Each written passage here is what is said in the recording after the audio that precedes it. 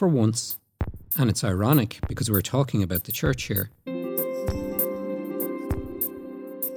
for once it's time to set aside moralising discourse in favour of acknowledging the incalculable value of these materials for understanding of the Irish experience in the past and in the present. You are listening to Preserve and Protect, Contemporary Issues in Irish Cultural Heritage, a podcast series from the Royal Irish Academy, funded by the Heritage Council. To listen back to other episodes in the series, check out the page on the Royal Irish Academy's website at ria.ie. Professor John McCafferty is a lecturer at the School of History at University College Dublin, where he is also director of the Mícheál Ó Cleary Institute for the Study of Irish History and Civilization. His podcast is entitled In Time of Inquisition, Preserving and Using the Archives of the Irish Catholic Church. Church archives and the records of ecclesiastical bodies, such as religious orders of priests, nuns and brothers, are what stitches together the rent and ragged fabric of Irish history. Their importance is accentuated by the hole burnt in the collective memory of the inhabitants of this island during the Holocaust at the Four Courts site in 1922. They are, for the most part, uncharted, uncatalogued and highly vulnerable. At the same time, they represent the best chance for Irish historians to break free from the intellectual and evidential bindings created by decades and decades of obsessive concentration on the past as merely past politics, or as a vehicle for a poorly articulated heritage industry. Yet a mist of fear hangs over these rich records of this island's past. The owners of these documents are afraid, archivists are afraid, readers and researchers are afraid. All of these anxieties have different origins. Many of these anxieties are in direct conflict with each other. This weight of worry is itself in danger of, in itself, causing particular damage, which in turn might cause an acceleration of the very clear issues of access, preservation, dissemination, and use of church records that have been achingly obvious for quite some time now. I want to anatomize some of these fears. I also want to suggest what lies behind them. And I also want to think about how we think about church records, whether we are religious or not. There is one fear everybody shares, the fear of loss. After all, what does survive, and how do we handle it? The scary answer to the first question is that we don't have a clue. This is hardly surprising in a country where the 1922 fire was just one in a long series of paper conflagrations, arcing from Henry VIII's dissolution of the monasteries to a terrible and disastrous 18th century burning of public records in the Birmingham Tower of Dublin Castle.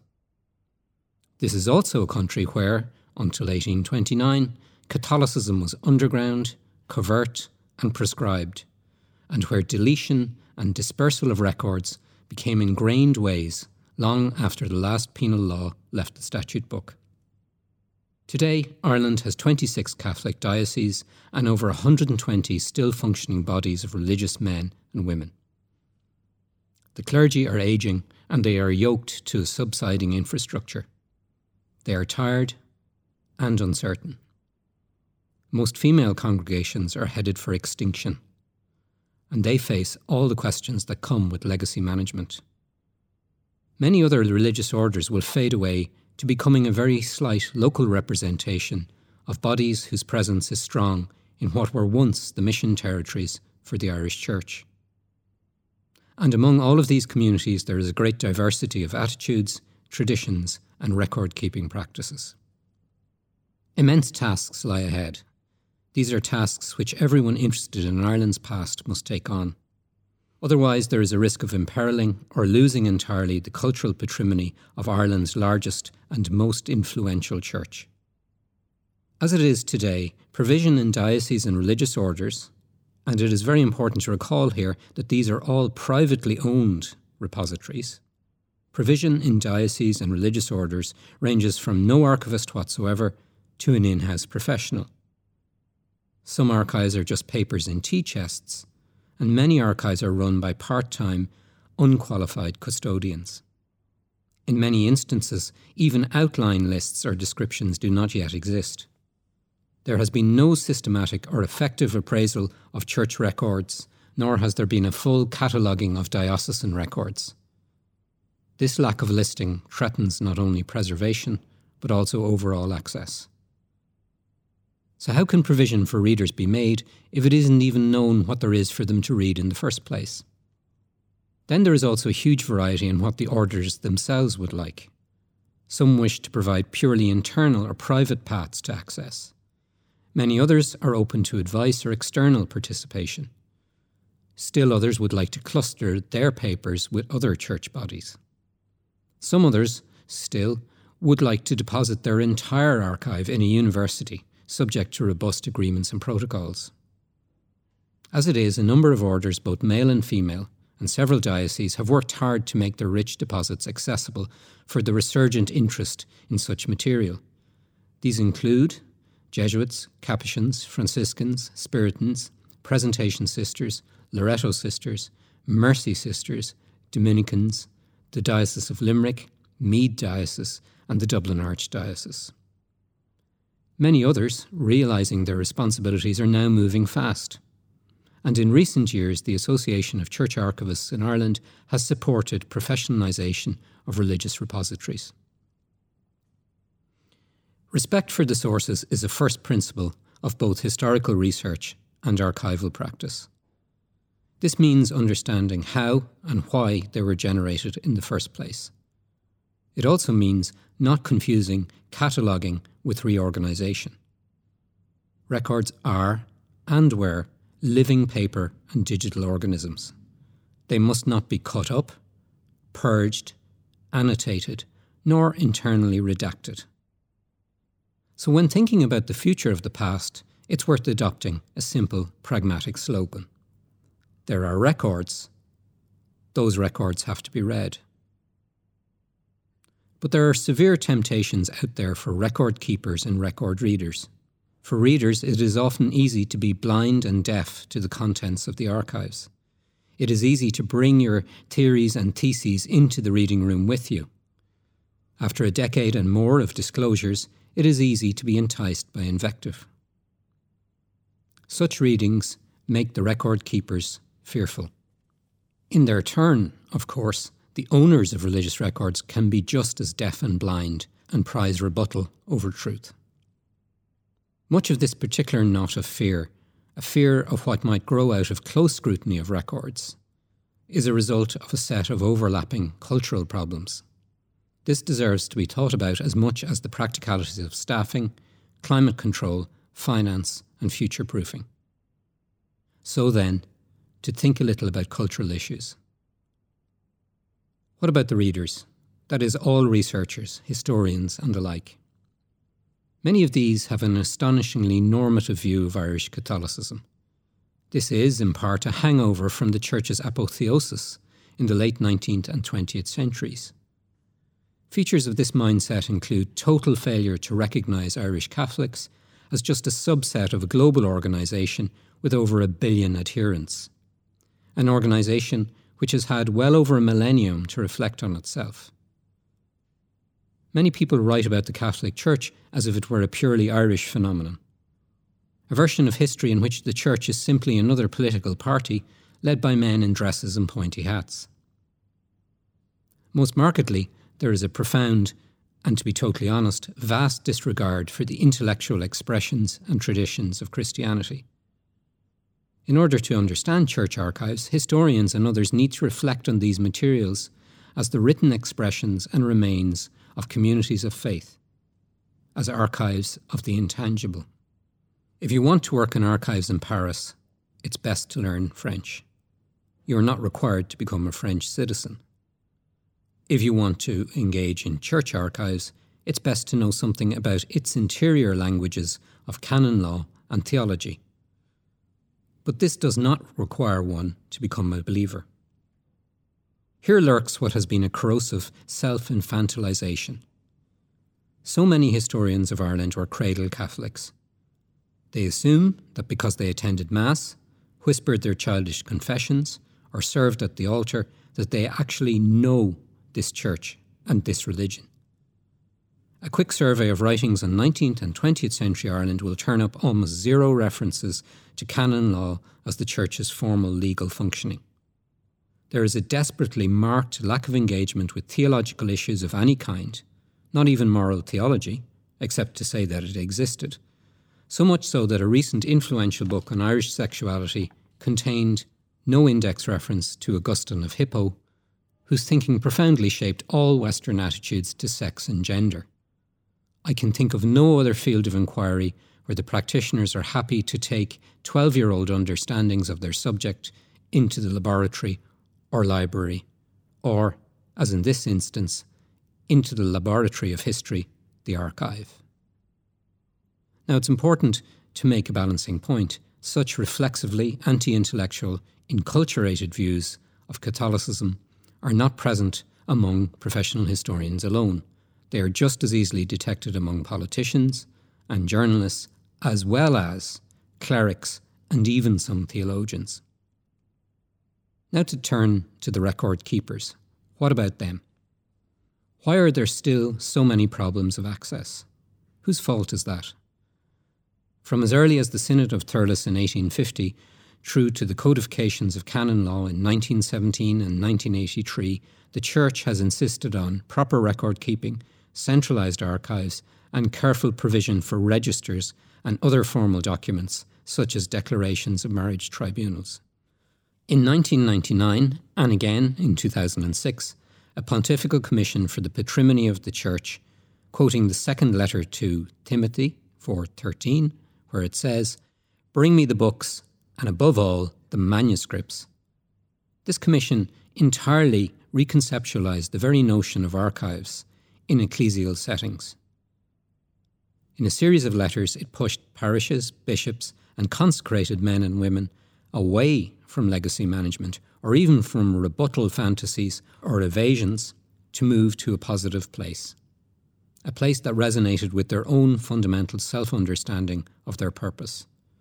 So in the official Vatican view, archival care, dissemination, and advocacy became an active pastoral initiative. Yet archival provision is still patchy, though it appears to be driven by, and is certainly often excused by, lack of financial resources and declining manpower. And in fairness, archives are not the priority of the still active clergy and religious. Would-be readers must appreciate that. Nonetheless, basic inventories, a positive requirement both of canon law and insisted on by the Pontifical Commission, are more absent than present in Ireland. Compounding this situation are the exigencies of retreat and of closure.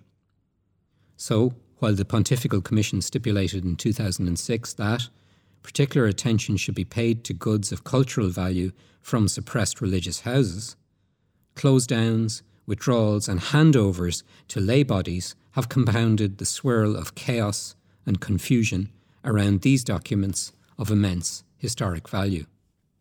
Before leaving this topic, it is only fair to say that the Church's own dissemination of its intellectual patrimony has been patchy. First, there was a bias towards keeping theology as an in-house language to be spoken by priests.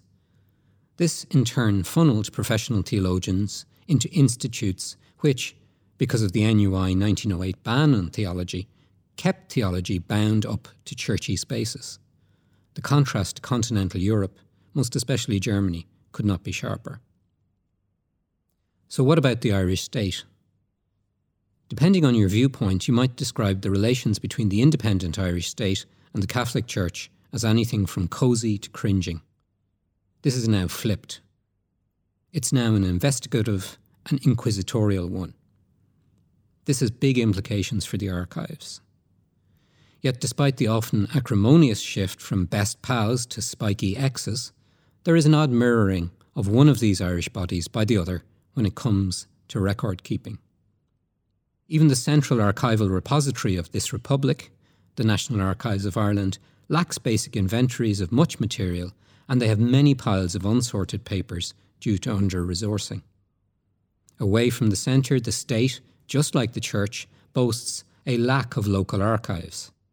The number of local authority archives is not far off that of the number of functioning diocesan archives.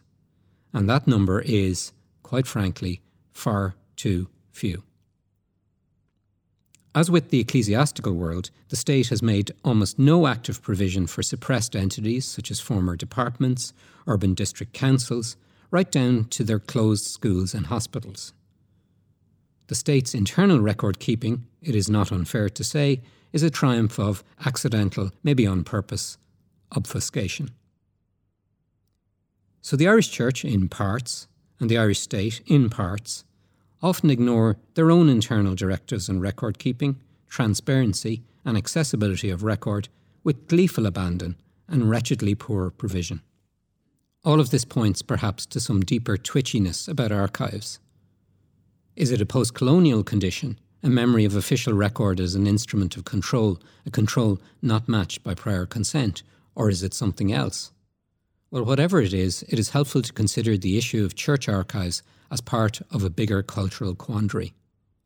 This might pave the way for an open acknowledgement of fears and prejudices by all parties as a prequel to a solution that will preserve and open up abundant treasures.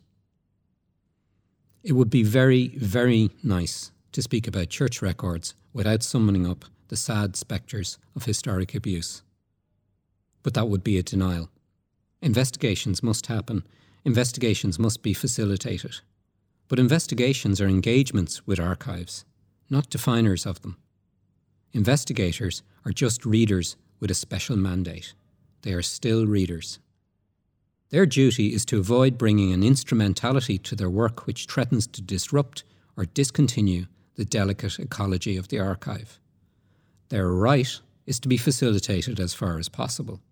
Their duty is to have an informed and sensitive approach to the archive as the incarnation of a particular culture. Their right is to form their own conclusions without hindrance. Owners of church archives see themselves as private persons with a special mandate, but they are still owners. Their duty is to deploy their best means to supporting and sustaining accessibility. Their right is to a respect for their efforts and for the constraints within which they work. Their duty is to comply with the law of the land insofar as it applies to their materials. Their right is to the privacy of their own personal data and to a presumption of innocence. Between the owners or generators of the church archive and the readers, researchers and investigators come the archivists. Archivists in ecclesiastical settings, whether they are lay people or religious people themselves, need to remind the public at large of their special role as custodians.